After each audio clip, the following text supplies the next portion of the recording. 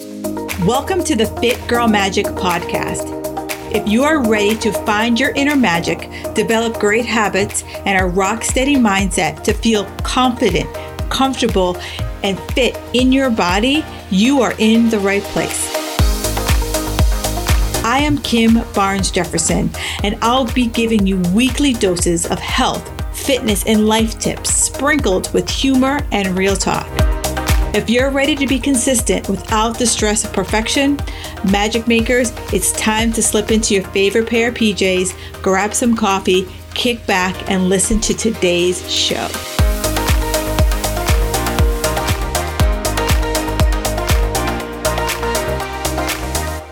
Hey, Magic Makers. Today I had a great opportunity to talk to Miss Mary Ann LaRusso. She's the creator of the More Beautiful Project.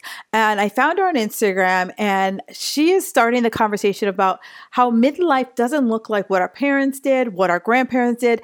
And she found a hole in the market to say, how do we want it to look like? And I really wanted to have her on the shows because she, in her early 20s, she cut her teeth at some of the most popular women's magazines that we have all read or heard of back in the day. And I really wanted to get her take on how what we learned in the 90s about diet culture, about size, about, diets in general. How has that permeated into what we are today? Has that transformed the way we think about weight loss, the way we think about body shape, the way we think about image, and how it's kind of made this, change forward? Or has it really made that much of a change forward based on how we are today? And it was such a great conversation. We took a little bit of a journey down memory lane, some of the past commercials that we were indoctrinated into, that women can do it all, women can have it all, or we just threw it away and we took a bath. So I'd love for you to have a listen and let me know, how are you feeling when it comes to diet culture? Do you feel like you're stuck in diet culture, or do you feel like, you're embracing this new age that you're in and starting to break free of some of the stereotypes that we grew up thinking that we had to be? So ladies, I'd love for you to take a listen to today's show and just give me some feedback. Do you feel that we've evolved from this diet culture place, or do you still feel like we got a little more work to do? Enjoy the show. All right, ladies, I have another great iTunes review of the week. This one is brought to you by Mojo on the Island. And it reads, I am almost 60 years old and have spent probably 50 years worrying about my weight. I just listened to one of Kim's podcasts and loved her advice and outlook. I wish I could have heard this years ago, but looking forward to listening to more and changing my attitude. Oh, Moy on the Island, this is exactly why I do this podcast, because so many of us have been wrapped around the axle about diet and exercise for decades, and we are done. We are sick of it. And I am so grateful that you are able to find me, and I am grateful that I'm able to help you shift your mindset around what diet and exercise looks like for the next best half of your life. So if you have listened to this podcast and you love what you are hearing, please do the same thing. Leave me a review. I absolutely love hearing them. I love reading them. And it just gives me that pat on the back that I am giving you what you need to hear. Now, if you're stuck with I don't know how to do this, I don't listen to iTunes, do me a favor, hit me up. I will definitely help you, walk you through how to leave that review. So you can find me on Instagram at Kim Jefferson Coach, or you can shoot me an email, hello@kimbarnesjefferson.com. All right, now on to today's episode. Magic Makers, today is going to be a really interesting conversation. I found Mary Ann on Instagram, and I just really loved her vibe. She has her podcast and a movement called the More Beautiful Project. And I just love the more beautiful is this kind of more beautiful ... right? You can fill in whatever that hell that means for you. And I just was went down the rabbit hole of all of her information, binged her podcast. And tonight I really wanted to have her on the show because she worked in the industry, a magazine industry, back in the 90s, when that was the 90s was the pinnacle of magazines and newspapers. And they pretty much told us how we should feel about our bodies, how we should look, what diet should I follow, you know. Hey, Magic Makers, are you ready to enjoy your favorite cocktails without ruining your weight loss goals? Well, I have the perfect guide for you. It's the Guilt-Free Alcohol Guide, and I've created it to help teach you how to indulge in your favorite drinks while still maintaining your health goals. You'll be able to follow this guide and stick with your goals without giving up the things that make life worth living. With this guide, you'll be able to indulge in all of your favorite drinks guilt-free. You'll learn which cocktails are best for you and how to make them without sacrificing your goals. Indulge in a drink or two and still reach your weight loss goals. And it's possible by using this guide. So, in my bio, make sure you download the Guilt-Free Alcohol Guide. It's free and it helps women over 40 like you who want to enjoy their cocktails while still reaching their fitness goals. Enjoy, my friends. I don't know about you, but I remember every 5 minutes there was the cabbage diet and the carrot diet and this diet. And, yeah. You know, Marianne has come out of that industry, and we're going to talk about like how that industry really shaped the women in our 40s and beyond, and how it's so different now for women in their 20s because we've been told to embrace it all versus conform. And I really wanted to have this conversation because I love the themes that she's brought up because it's all the craziness we grew up with, we cut our teeth on. So Marianne, welcome to the show. Thank you for having me. I'm so excited to be here, Kim. It's going to be fun. Yeah. And so, you know, the one thing I said when I first reached out to Marianne, I said, you know, I really love all of your content, but the one thing that triggers me is the word midlife. And I'm like, yeah. am I midlife? I'm like, it's something I have to get over. So what made you choose, like when you talk about in your More Beautiful project, what makes you use the word midlife? I'm so glad you asked that question because that is a controversial word. When I was beginning the project, I remember I was showing, my branding to some friends, and a few of them, especially the ones a little bit younger than me, like in their mid 40s or early 40s, were like, Marianne, I don't know about this word midlife. Like they weren't ready to say they were in midlife. Now, when we were growing up, midlife was kind of considered anything over 35, right? I think that threshold is slowly going up. You were like near death if you were knocking on 40. Right. Exactly. But to be really honest, for lack of a better word, I used it because there is no other word. I even did a post on I call them the M words, like how all these M words like are the new scarlet letter for women. You know, it used to be like A for adultery. Now it's like M for menopause, midlife. Like these are somehow dirty words. So I decided that we need to take back those words. We need to reframe them. We need to make them into something more interesting, more vibrant, more beautiful, because they're not. Midlife doesn't have to mean, and quite frankly, if I'm in my midlife right now, the middle of my life, I'm thrilled. Like, I don't want to be at the end of my life. I want to be smack in the middle of my life, the sweet spot. So we have to get over that, you know, and I think, sure, if somebody wants to invent a better word, I'm all for it. I just haven't figured it out yet. And it's funny because it's like you said, it's like, well, what would the other word be? And I'm like, I don't know what that other word would be because like because if I think about like in like that midlife, it's like I would say it's that 40s to 60-ish range that, you know, is being redefined by us right now. You know, it's like if you think about what our parents did in their 40s compared to what we're doing in our 40s, it's vastly different. It's so different. It's so true. I don't know if I mentioned this to you when we chatted last time, but I was watching an old movie, which is one of my mom's favorite movies based on, I think, a Neil Simon play. It had Jane Fonda and Robert Redford. It was Barefoot in the Park. Oh, yeah. Yeah. And there was a scene where they're in this like really high walk up in New York, and her mother has to come visit them. And this woman looks like the lady from Harry and the Dirty Dog, you know, like in her little scarf and her coat and the gray hair and the little hat. And she's huffing and puffing her way up the stairs. She looks like she's going to have a cardiac arrest. And she finally makes it, and she plops down on the chair, and Redford and Fonda come out, and Fonda says, "We cannot let my 52-year-old mother walk up these stairs." And I was like, that was 52. Right. You know, it's funny that you say that because you look back at like, I can't remember the movie, but it was like some woman was in her 40s. And at the time, she was considered like old. Yeah. And I remember, do you remember the movie First Wives Club. It had, Oh, of course. How yeah, could I not remember that? It was great. right. Yeah. So for those of you guys who don't, it had Goldie Hawn, Bette Midler, and somebody else I can't remember. And I remember Diane that Keaton. Diane Keaton, and they were talking about how old they were and that she was being replaced.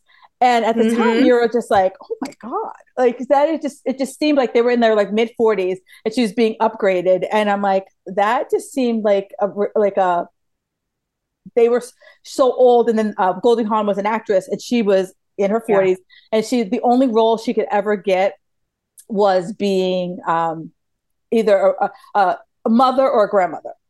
And she right. was like, I remember that. Yep. And she was besides herself. And like, she was like, I need more. Yeah, correct me if I'm wrong, but that movie started out with a friend of this group of women, a friend of theirs who was played by Stockard Channing, committing suicide, jumping off a building because she felt she was old, her husband had left her. Right. It's like we were just depicted as such desperate creatures if we're in our mid-years. Right. And, you know, or your husband was going to leave you if you didn't, you know, work out or get the Botox or dye your hair or whatever it is. And now I feel like, you know, it's now kind of this like gray revolution. You know, you see so many more.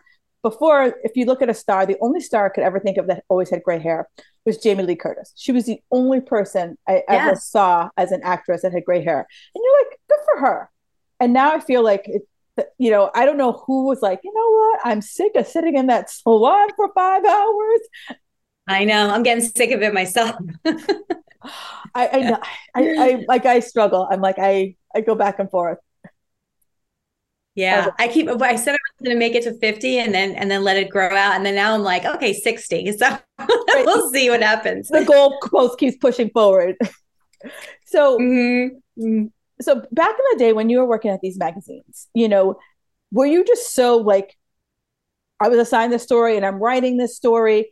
Or were you just, as you're writing the story, you're like, are we just sending women the wrong signal? You know, I have to really think about it because I started, you know, very young. I graduated from journalism school in 91 and had my first magazine. I first worked in newspapers as like a beat reporter. And then I had my first magazine job in the fashion industry when I was about 23, 24. And I stayed in it for about a dozen years. And I was so young, right? So I don't think I noticed as much as I would have, you know, being a little bit older. Like if you started but now. Then, you know, yeah, like now, or even like as a 30-year-old. I mean, in my 20s, I mean, how could I my only experience with older women and their viewpoints on the whole thing was, you know, we had a few women in the office at the time at my first job who were probably around 39, 40, maybe 42. And I remember us the young women in their 20s, we would be like, what are they still doing here? And why do we want to be here? So we were ageist. We were freaking ageist. And then I remember like the models would come in and we were starting to make progress with diversity. But there was still no age diversity. Like there was, you know, everybody was like 16 or 18. Yeah. It was nuts. And so it was a youth obsessed culture for sure. And the whole heroin chic thing, the Kate Moss thing happening at the same time. And that was another very unhealthy kind of viewpoint that you had to be skinny. You had to fit into these crazy narrow clothes. You couldn't have hips, you couldn't have boobs. I mean, it was such an unhealthy image. And that I understood as being kind of wrong even at the time. And I remember like there was a line or two of clothing for quote plus size women coming out at that time. And I thought, okay, this is a start, but it's nowhere near where it has to be, you know? Right. Slow change was very, very slow. And I think back to our generation, how we were bombarded with those images, you know, even at a younger age, right? We were teenagers getting like 17 magazine, Mademoiselle, all those magazines that I used to like just devour. You know, they had these young, skinny white models on the cover, and it was so, so unhealthy that it was just too limited, too biased, and just made us feel so inadequate in so many ways. Yeah. And, you know, it's funny that you say inadequate, because I think even now, you know, we're fast forward 30 years later, and I still feel women are still thinking to themselves, all the headlines that you pulled off of those magazines that I should be losing 1 to 2 pounds a day. If you know, think now, like we talked about it in our pre-call, like celebrity X is taking Ozempic, then maybe I should start thinking about Ozempic. And the media just hops on like one piece of research and just can bastardize it so that everyone feels like, wait, hang on, should I be doing that? Should I not be doing that? And you just get so round around the axle, you don't even know what end is up anymore. Yeah. But, by embracing those sensationalized headlines and headlines that prey upon women's insecurities and fears, the media has really done itself in. Because I used to think about this in maybe like 20 years ago when we were starting to like replace real journalism with talking heads and pundits, all this like round the clock journalism. And I said to myself, oh God, this is going to backfire big time, because now you're going to have everybody and their brother saying they're journalists and hopping on this bandwagon. And now there's no expertise in anything, right? No. So and it's even more confusing because you don't know where all the information is coming from. So you're being bombarded, like you said, with this negativity or this fear mongering, but you don't know like who's writing it. Are they real experts? What do they know? And what, it's really confusing. Yeah. And it's really tough because you're absolutely right. Because, back when you went to journalism school, they taught you how to piece together a story so that even if you threw in a piece of your opinion, there were more facts in your opinion. Oh my God, my journalism, I went to Northwestern, Medill School of Journalism, and we had this copy editing class that was at night. It was 4 hours, three hours long, I think. Oh, goodness. And they would give us stories, like rough drafts of stories. But this is before the internet. So they were like, fact check this, make sure there's not a single fact in here that's inaccurate. We'd actually have to take addresses and look them up on a map to make sure the neighborhood we were referring to is exactly the right neighborhood. We'd fact check names and ages and dates, and there can never be a one-sided story. You always, even if you disagreed so adamantly, you had to get the other side, Right.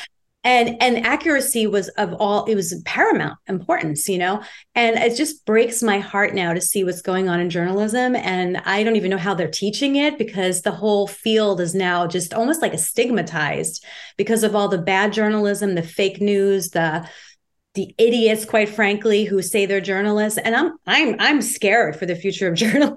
I really am. You're absolutely right. Because if I think about how we were taught to write, you were taught to write, like you could talk about your opinion, but it had to be very clear that this was my opinion. Like it wasn't like, we didn't know real journalists couldn't give their opinions at all. Right. So not only everything had to be a fact or a quote. If it was something that was an opinion kind of a statement, it had to be in quotes and attributed to someone. And it was really rare that you were able to use an anonymous source. Even an anonymous source had to be backed up by another source. So that was number one. And, you really, really, really had to, you couldn't inject your opinion, and you couldn't take any free gifts. I remember if I went to interview someone, I couldn't even let them buy me a cup of coffee. I had to accept everything. I couldn't be bribed. So that's why it cracks me up when I see these people out there online calling themselves journalists and they're getting free product. No. That is not journalism. Yeah. You don't get anything for free if you're a journalist. You're not supposed to.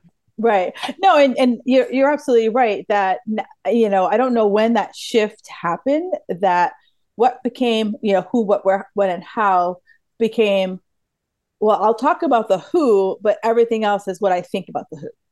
Yeah. It's when people started just wanting to get their own beliefs mirrored back at them. And when the news outlets decided that they were going to make the ratings were going to go up if they appealed to extremist points of view, and and then it became so divided. And now look where we are as a country.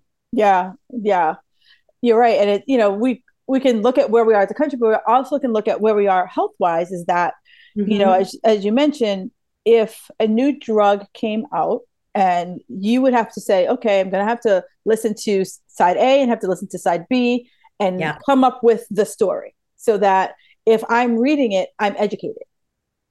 Versus if I read it from one outlet who's all for it, I'm like, yeah, this is what I need to take. And if I read it from another outlet who's against it, I'm like almost scared that I'm going to die.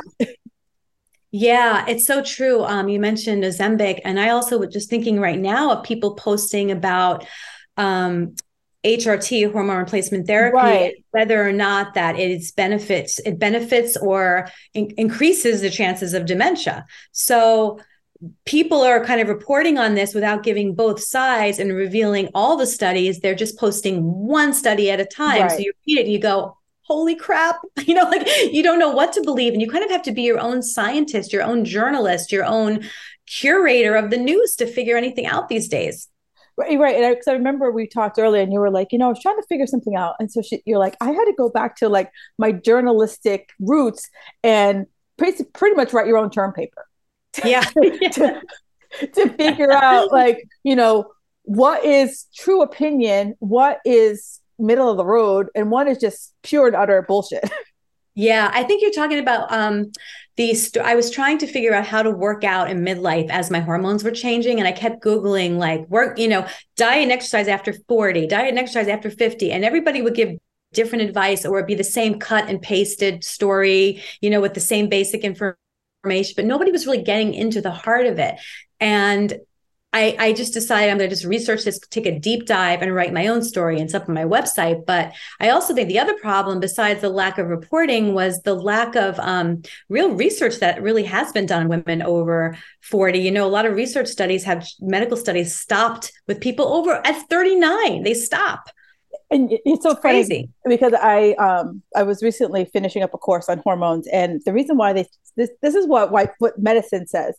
They said they stopped researching on women 40 plus because at that point, most women are starting some form of perimenopause.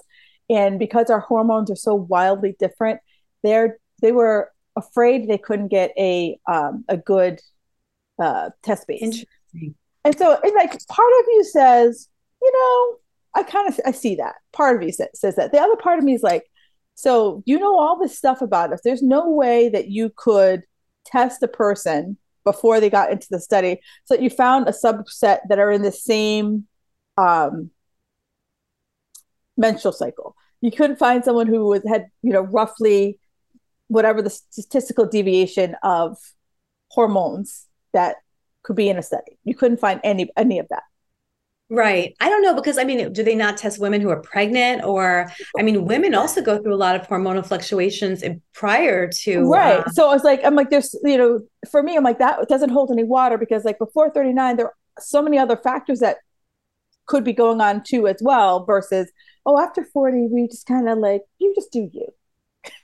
And so what if our hormones are, but that's the way 50% of the population is. We have fluctuating hormones. So you're not going to study them just because they're happening. It's like, I know. So it was, right.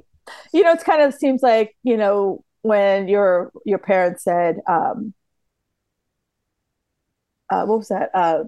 Just trust me, or like, or don't ask any questions. Like that just seems like that, like pat answer that you're just like, that makes no sense. So, yeah, I think we were just too busy figuring out how men could get erections until the day they die than we were working on things like female contraception and good HRT and all that stuff. That's what I think. Yeah, because that was going to really move the needle forward for the world. So, so as you were kind of walking through this and kind of like hindsight being 2020, how do you see that, most women are seeing their body image, right? Are we still caught, especially as our midlife, are we still caught in that 90s body image where we feel like there's a certain aesthetic that, I need to look a certain way versus embracing where we are? That is a great question, Kim, because I think we all like to say that we're not doing that anymore. But I think there's just a lot of stuff that is hard to get out of your head. Oh God, yeah. Right? When you've grown up with these notions and it's ingrained in you like that, I think it's really tough sometimes. And I think we're slowly starting to unravel it and realize what that culture did to us. You and I were talking about our mom's generation, how they were like the diet pill generation, right? And I told you a story about how when I was like 2 years old, I saw my mom put she had these diet pills given to her by her doctor, and she put them in her top drawer of her dresser. And I climbed in and no child safety cap. I took them and I was in an ambulance. Thank God I threw up all over the paramedic. Didn't have to get my stomach pumped, but we grew up with that. So I I mean, I am very aware because I'm writing about this constantly, as I'm sure you, and you're a coach, right? You write Right. about this too, and you coach people, so you're aware. But I think it's really hard. I think our job really, we're kind of like this transition generation, and I think Yes. our job is to pass the buck onto our daughters, our kids, and make them. Like, I never step on the scale in front of my daughter. I tell her she's beautiful. I don't ask her anything about her weight. I ask her how she's feeling. I ask her if she has Yeah. energy. I focus on how she's feeling and not looking. Yeah. Because so many of us grew up with these moms. Mine wasn't like this, actually. I mean, she had the diet pills, but she never critiqued my looks at all, ever. And I'm so grateful for that. She was kind of innately aware, but I know I have friends whose mothers were the type that would go, put a little lipstick on, or you look so pale, or, oh, you gained some weight. Yeah. No, and Not you're right. wrong. Because that was what, women did. We had to like put on lipstick and put on makeup and look a certain way in order to whatever it was, the aesthetic that we were supposed to achieve. And I feel like now a lot of women, because they are like so messed up, they're like, I can't put this on my kid. Yeah. Yeah. Thankfully, I really hope that's the case. And, the fact that we're this transition generation, I think it applies to a lot of things, not just the body image. I think it pertains to, I mean, we have like one foot in the old world. When I say old world, I mean like pre-internet, and we have one foot in the new world. So we're really the first generation that's getting this information that's readily available to us. So it's a lot of responsibility, right? That we're having to undo all of this damage now and make sure we set the tone for the next generation. And, like I read a lot, like millennials and Gen Z complaining that we were this and we were that. And Gen X didn't teach us this. And I'm like, give us a break. The boomers came before us. They didn't do anything. They didn't mentor us. No, we're working with what we got, baby, We rode bikes without helmets. So there's that. So leave us alone. We rode in cars without safety belts. Oh, I remember like sitting in the front seat. I think I was like 6, and there was never like shock and awe that you're a 6-year-old sitting in the front seat. Right. It's amazing we're still alive, actually. There's a woman that I follow on TikTok, and she's like, you can only get into Gen Z, and she like has like every day she comes with a new list, and one of the lists was like all of the like games that we played as kids that like if you thought now, you're like, who thought this was a good idea? Remember those lawn darts? Yeah, I do. You threw up in the air. Like, who thought that was a good idea? So we survived those. So sorry, millennials and everyone who's come past us. We're learning a lot. But I also feel like, back in the 90s, there weren't a lot of places you could get research, right? We didn't have the internet. Right. So if I could only hear it on the news or in the newspaper, but now if you, or party, and now if you tell me, hey, Kim, eggs are bad for you. And I'm like, are they? I could go home and Google it. Right. You could check it, fact check. I could be my own fact checker versus like feeling like, this doesn't sound right, and be able to go out and look at it, where back then it was kind of like, you only got like whatever the headline was on the newsstand, and you kind of like, if you decided you want to pick up the magazine, you did. If not, you're like, oh, eggs are bad, and you went on about your life. Yeah. And there was a lot of misinformation. Do you remember like all those sugar studies where the sugar industry kind of paid everybody off? And my father had heart disease, and I remember his doctor saying like, oh, sugar's fine. Just don't eat eggs or shellfish.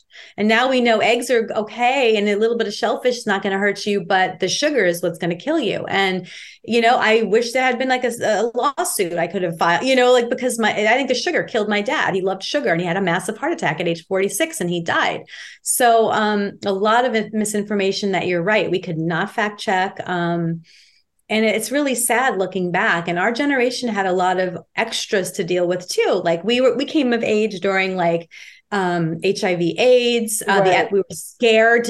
People scared us to death, and yet we couldn't go online to get information. We were totally scared of everything.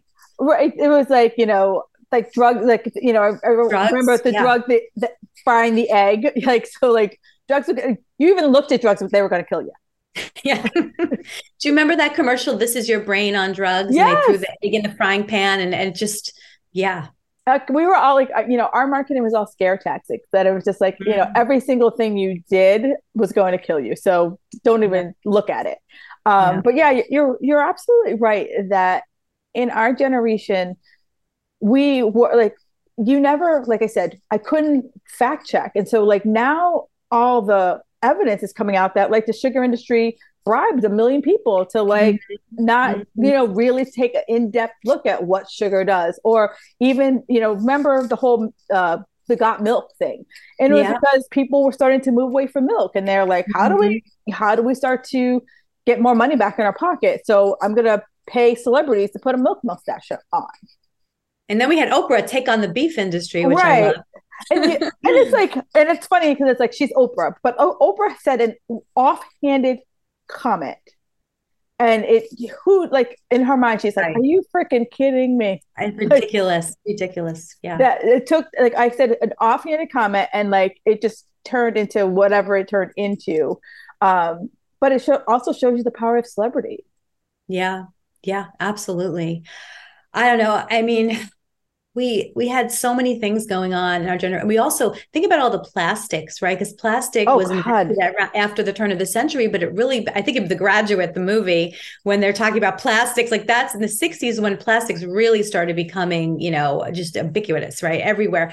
And we grew up with plastic containers and bottles and pacifiers and sippy cups. And I mean, remember the TV dinners and all the plastic wrappings on food, and we had fast food and we had soda everywhere. So I really think we did get the brunt of the unhealthy eating and all of that processed food. And so that's another thing I feel like we're dealing with now. I have so many friends in their 50s who are getting sick because of, I think that has something to do with it. That's just my personal opinion, but I do. No, agreed. Because if you think about it, back when we were younger, like the kids today laugh when you're like, you drank out of a hose. Like you didn't think twice. Like you wouldn't come into the house and get a bottle of water.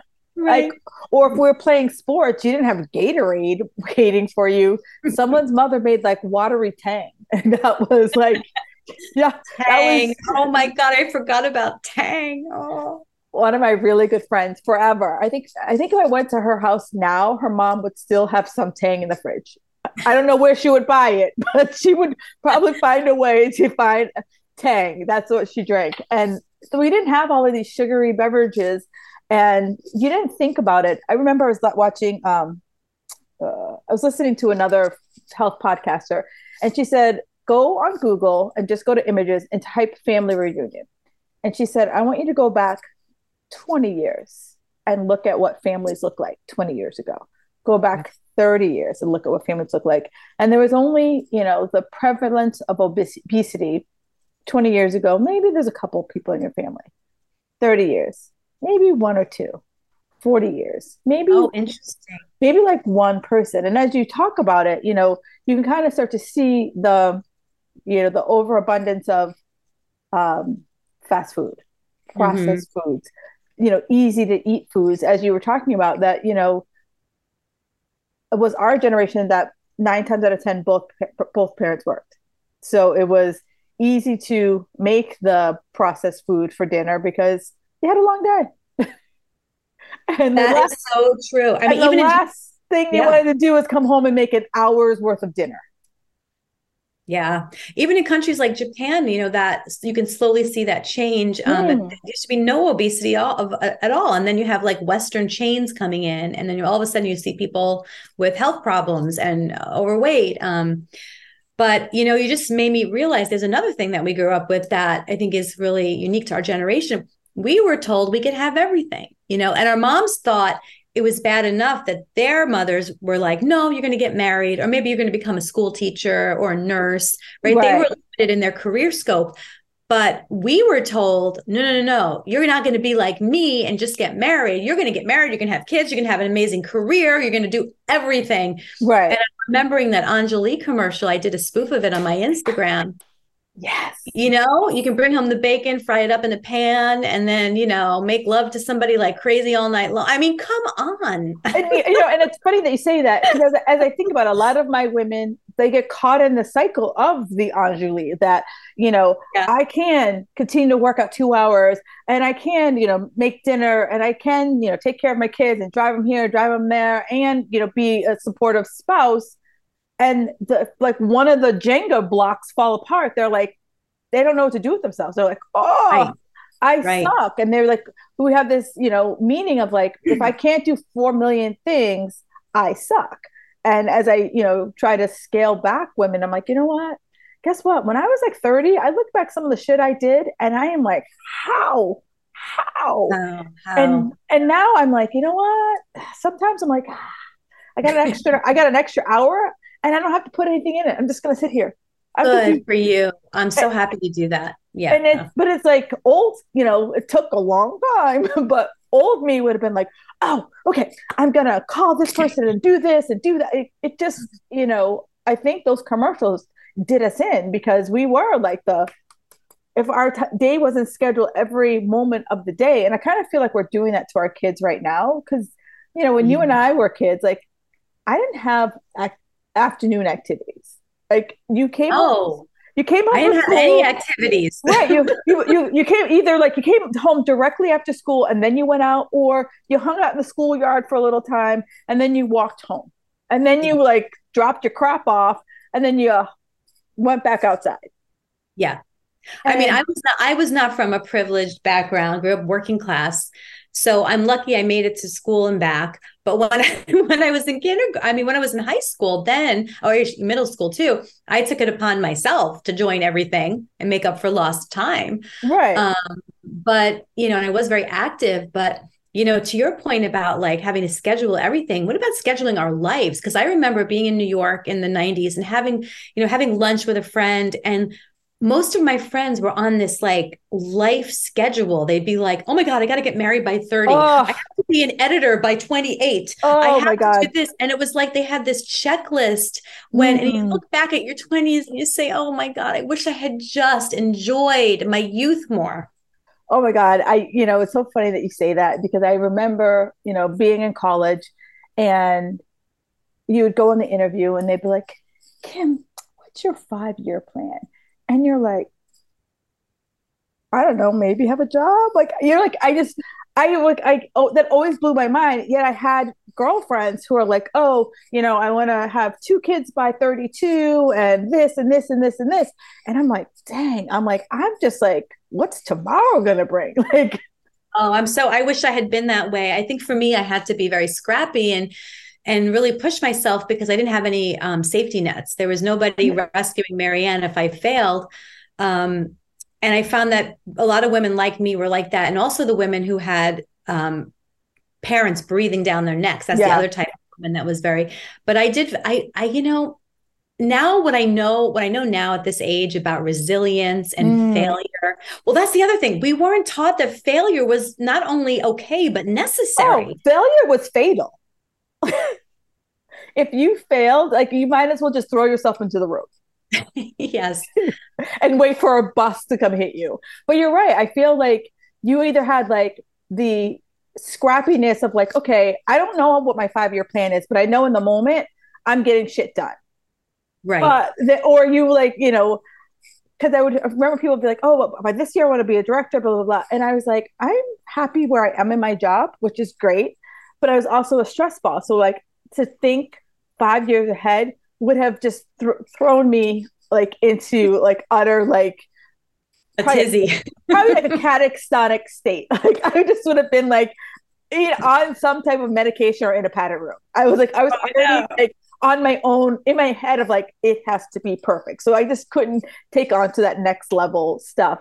But you're absolutely right. Like, I've so many, women at our age are perfectionists, recovering perfectionists, or so afraid of failure that they always have to like go back and do the same thing because they know that the results are going to, Mhm. even if the I results can't, aren't what they want. I'm a recovering perfectionist, and I didn't realize till my probably mid 40s how detrimental that was to Oh my God. mental health, to my life, just to my happiness and my joy and my ability to be present in a moment, you know? I mean, Mm. like even now I have to really work hard to resist it. Like I post something and I'll be like looking for typos and feel so ashamed of myself if there's a freaking typo. And I have to say, Marianne, who cares? First of all, no one cares. Right. You know, it makes you more relatable if you do screw up. And who cares? Like really at the bottom, at the end of the day, like who cares? You know, I mean, we all have to go easier on ourselves and on Oh other God, people, yeah. other women. And I think once you learn how to embrace imperfection and failure and all that stuff, you're easier on yourself. You're easier on other people. Mm. You're just all around just a better person and more fun to be around. So 1,000%. You know, I think about my 20s and 30s were all about perfection. You know, it was like I had to, you know, and I worked in events. So like you couldn't really have a lot of screw ups. And right. 9 times out of 10, the screw ups that did happen, only I saw. Like if something didn't happen within 20 minutes of when it was supposed to happen, do you think anyone else knew but me? No. But like I was like, why isn't the caviar being served right now? It's 20 minutes late. That there is a real sense of timing with that occupation. So I feel for you, just like with journalism, I was always on a deadline, like a daily or weekly deadline Right. or a monthly. But I will say, I say this a lot on shows and stuff, but I remember walking into my kid's kindergarten class, my daughter's kindergarten classroom, and there was this huge sign and it said, let's make lots of mistakes this year. And I almost cried, Kim, when I saw that, cried this tears of like, why didn't anybody tell me Right. that it was okay to make mistakes? No, and it's like it gets carried over from, you know, I have to have the perfect meal plan, the perfect workout. And so many of us get caught up in this all or nothing. Like if I have a typo, then the entire article is shit. And it could just be one word on page 900 out of 1,000. Yeah. That the whole thing is crap. God help us. I swear, you know, if there's one thing I want women to take away from this conversation is to just let that go. Like, let it go. Try new things. You don't have to be great at everything you do. Nothing has to be perfect. Enjoy your life. God knows how much time we have. Let's just enjoy and just experiment, explore, like tap into things, sides of ourselves we didn't know that we had and that we were too afraid to try because we weren't going to be good at it, maybe. Yeah, and I don't know if you know who Brooke Castillo is. Costello. The name is very familiar. Who is it? She runs the life coach school. Oh, okay. Yeah. So she, as I was breaking free of my perfectionism, she said this, and it just was like a coconut, actually more like a bowling ball, fell on my head. She said, stop going for the A+ and go for the B-. And as soon as she said that, I was like, she goes, who's grading you? Like, is there anyone? She goes, some rando on the internet who found the typo on page 900? Really? She read it. You know, you burn out much more quickly when you're striving for that kind of detailed perfectionism. I was just like thinking the other day, I have two people I know doing kind of roughly the same thing. I won't say what fields they're in because then they would know if they hear this, but two people doing roughly the same thing. And noticing that one's doing it, like you said, like almost like a B+, but getting the stuff out there, having fun with it, exploring, just like releasing it into the world. And the other person's like holding back because it's not perfect. And the other person is getting somewhere further. And I really believe that's why. Right. And, you know, when I first started in this industry, I was the same way, you know, because I was a perfectionist. And I remember my coach is like, she goes, ugly wins, like ugly is still out there. She's like, you know, because like you didn't have the perfect aesthetic, is the information less valuable? Like, yeah. No, like say, Kim, I get confused sometimes because then I see these these influencers with they do the perfect meals and they're very popular. So I don't know. There's like a part of, maybe it's our generation. There's a part of us that wants to see that, yet there's a part of us that is annoyed by it. Is that like hate following or something? Like, It I is don't hate, know. it is hate following because I remember when I first started in this industry and I was working with a coach and she's like, Kim, you're doing more video now. I think you should put on some makeup before you go live. Oh, no, she didn't. So she did. And I was like, huh.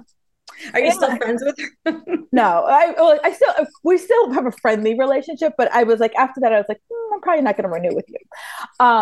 But then I thought to myself, I remember there was this guy that I followed when I first started. He was a huge fitness person. And I remember I got to see him speak and I was like, oh, so excited. So I go to see him speak. And you know how you have a picture next to the person what they're going to speak. Yeah, I go to see him speak and I was like, that's him. It was a picture from like 20 years earlier. Oh, yeah.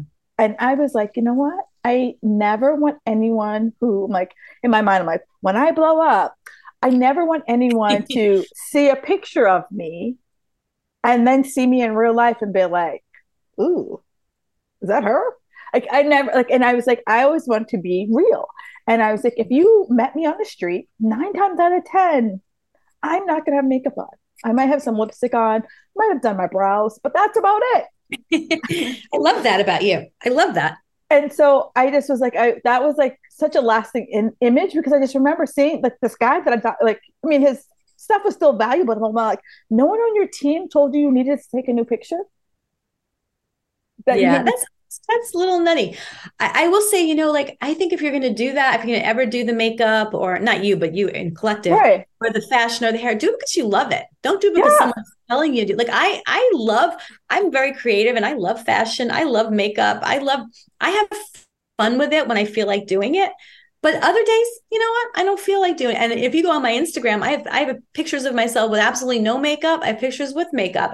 You know what? When the mood strikes me, I'm 54. I can do whatever the hell I want. That's the way I look at it. yeah. And I look at it like, sometimes I'm like, I'm inspired in the moment and I'm like, wait, do I have a bra on? Okay, let's go. And that's all. I'm like, no one really should need to see all of Kim. And then I take it from there. But I feel like nowadays, like we were told, getting back to our original subject, this is what we were told. Like you were to wear this, these clothes or the brands, right? It was like, you went to the mall and you dressed from this particular designer, or you went to this store, you were always like, if you didn't get it from like the Limited or Ann Taylor, or it was, crap if you didn't buy it from there. And we were told this is what fashion was and this is how you were to look like a woman. And nowadays it's like, we've all moved away from that and said kind of like, hey, I'm comfortable. Yeah. Well, I do remember like reporting in the 90s in fashion. And I remember that when Sharon Stone she wore like this, I think it was a Carolina Herrera ball skirt with a Gap t-shirt, a $5 Gap t-shirt. And that was kind of a turning point for me because I realized that fashion shouldn't be about labels. It's about how you wear something, and you can wear anything. You can wear something from a vintage store. You can wear something from your father's closet. You can it's the way you put it together and make it your own. That's what I love about fashion. Yeah. And I think that was kind of like the turning point of like, so I can match like $1,000 thing with something I got for 10. Yeah, I love that. I do that now. I do that all the time. I was wearing a $20 Target skirt the other day with a like an more expensive pair of shoes. And I was like, this. Why not? Right. Because like sometimes you're just, in fast fashion sometimes gets its own headline. Yeah, we should not buy much fast fashion. I will agree with you. But every once in a while, I have to admit, I see something really cute in Target, but I only buy it if I know I'm going to keep it. Right. But it's like, something sometimes is like a little cute and you're like, I need to have that. And it's not like every day you're going out. It's not the stores from the 80s where like you knew the outfit was barely gonna make it the evening because it was so cheaply made. Well, I have to say, Kim, too, like I have to indulge in something because some of my biggest pleasures in life are now gone. Like the September issues of magazines. Yes, the double. Yes. Oh. I used to have so much fun buying those in September and March, and they're gone. And just little things like that. Like I got to hold on to something, Or even catalogs. Like I remember like every like 5 minutes I would get a catalog from like Pottery Barn or Restoration Hardware. Restoration Hardware still doesn't even send out their thick kind of like Bible of it. And so like, you could spend hours, like a half a Sunday, like perusing all of those pages with bookmarking things that you told yourself you were going to buy someday.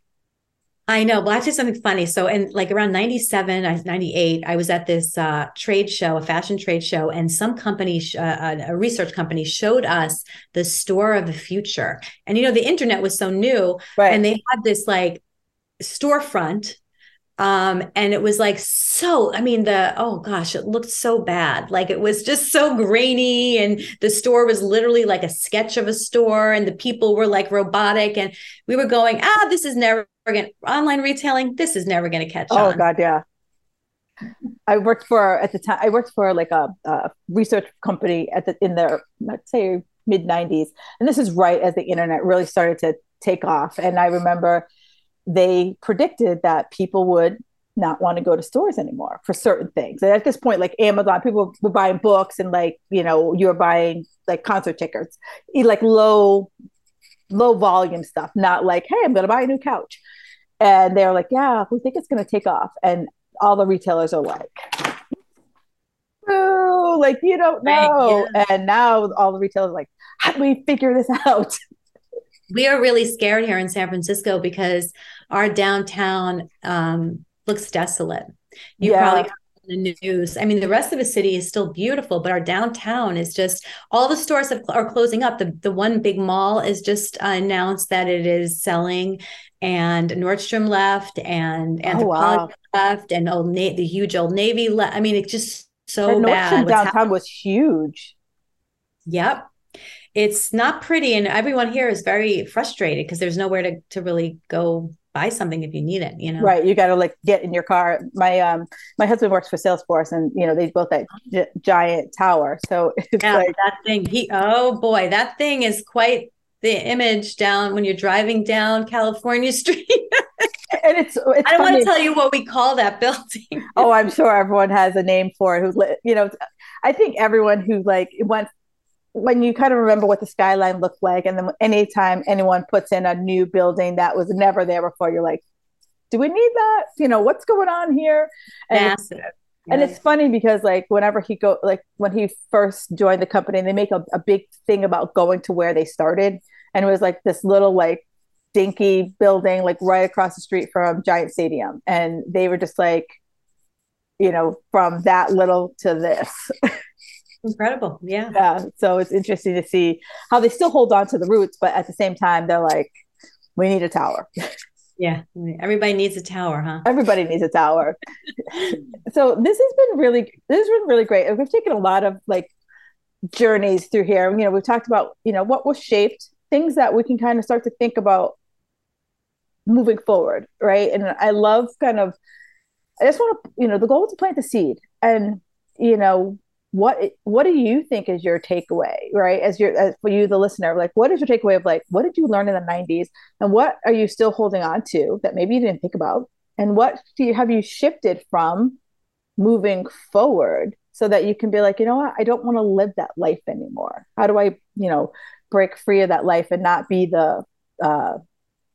be more of the Calgon commercial, and that's right, less of the Anjali commercial. And I'm going to write myself a note and put that in, because my VA, Liana, I know you're listening to this, and I'm like, I want you to email me if you know any of those references, because both you probably be like, I don't know what those references are. So I will put the links in the show notes. But this has been really good. So for you, so as you were kind of in this industry, you wrote your podcast, The More Beautiful Project. Is this kind of stemming from all that you saw in the fashion industry back in the day? Yeah. So the podcast is The More Beautiful Podcast. The project and the website, More Beautiful Project, because I didn't want it to limit myself to just the podcast. I'm working on a book, and there's some other things I'm aspiring to do with the whole project down the road. But it started with my newsletter and the podcast, because I had I was in my 50s already. This is a couple of years ago, and late 2021. And I was looking around me and I was noticing all the women in my life, all my friends and, family members who had hit that midlife point were feeling like, is this it? Like, am I invisible now? Is society telling me I'm irrelevant? Is there anything to look forward to? I'm dealing with ageism at work. I'm dealing with my body. I don't know my body anymore. I know that's what you specialize in, like getting to the nitty gritty of why our bodies are changing and we don't feel like we have control anymore. Right. And I thought, wait a second, like, as I was researching all this, I was realizing everybody was telling us what we're getting less of as we get older. We're getting less estrogen, less sex drive, less job opportunity. Our kids are leaving, so we have less time with them. It was like less, less, less. And I was like, I think we have more. We have more of so many things. We have more experience. We have more freedom as our kids get older. We have more perspective. We have more, just so much more of so many things that we're not really addressing or embracing or talking about. So that's what I want More Beautiful to be, this idea that life gets more fulfilling if we choose that. And here's how we're going to get it. We're going to form this community and try to figure it out together, because how are we going to live the second half of our lives in this vacuum of, game's over, I have nothing left? Like, that's just not healthy. It's not accurate, because the patriarchy that painted this picture for us. And now we have to take that back and we have to reframe our second half of life. 1,000%. And I feel like, people like you and other people that I've started to follow in this space, we're all just feel the same way. We're just like, I learned a lot. And now hopefully I can take all the stuff that I learned and apply it moving forward to my life. Absolutely. Good. And so before I close out every podcast, I always ask people, what's one thing that makes you feel magical?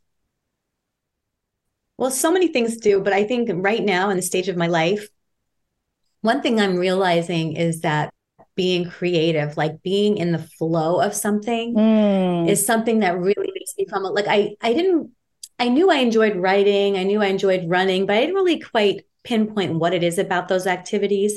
And now that I'm embracing Ikebana, which is the Japanese art of flower arranging, and I'm doing some dance and I'm doing, some more creative writing, I'm realizing, like, when I'm doing that stuff, man, like a lot of women, I am lost in the moment. I probably have a smile on my face I'm not even aware of. Time just flies and I feel like life is just great. And it rejuvenates me and it gives me this like new zest for life. So I would encourage everybody out there to just tap into your creativity. We are all creative beings. Even if you think you're not, you are. Even if you're an accountant, trust me, you have a creative side. And it's so important to tap into that, especially as we get older. Yeah, absolutely, for sure. Because it also keeps your mind sharp, like by learning something that you haven't done before, and helps you slow down. Where can people follow you on the socials? Oh, okay. I'm on Instagram at More Beautiful Project. And you can also find me on my website, morebeautifulproject.com. And you can access the podcast from the website, and you can access the podcast from basically wherever you listen to podcasts. So yeah, and have a listen. Like she said, some really interesting guests and just some really like interesting, just off like topics that a lot of us, I think, just need to press pause for a second and think about how I want the second half of my life to be, right? Because I think of this as like that halftime moment, and maybe you're down, and maybe you're like, how do we regroup and we get ahead moving into the second half of our lives? Because I know that the crazy I felt in the beginning in my 20s and 30s, I have no need for. You know what? It's okay to feel crazy. We all feel crazy from time to time, but I also think with the crazy comes a lot of personal growth. Yeah. Transformation. And just, you got to realize that sometimes the crazy brings something really good with it. Yeah. From all of my crazy in my 20s, I definitely learned the things that I need to just let fall away. Mm-hmm. And the things that I want to now replace, or just be like, you know what, it's okay to just sit down for an hour. I love that. I'm going to do that today. Thanks to you. You're welcome. All right. This has been so awesome. Thank you so much for your time, Marianne. And you guys, make sure you follow her. Because like I said, when I first read the midlife thing, I was triggered. And then I just went down a rabbit hole, and it was like a black hole of awesomeness. So Thank you again. And Magic Makers, make sure you follow her. She has some great stuff. Some of her podcasts are really, really good. All right. Thanks, Kim. Thank you for listening to the Fit Girl Magic podcast. If you've made it this far, yay. I'm thinking you enjoyed the show. Let's continue the conversation on Instagram. You can find me at Kim Jefferson Coach. In order for me to keep sharing this message, do me a favor and leave me a 5-star review on iTunes. While you're there, don't forget to subscribe so that you won't miss an episode. New episodes are available every Wednesday. The Fit Girl Magic podcast is intended to provide you with tips, tools, and strategies that will help you make better decisions about your health. I really appreciate your feedback and your support. Thank you so much.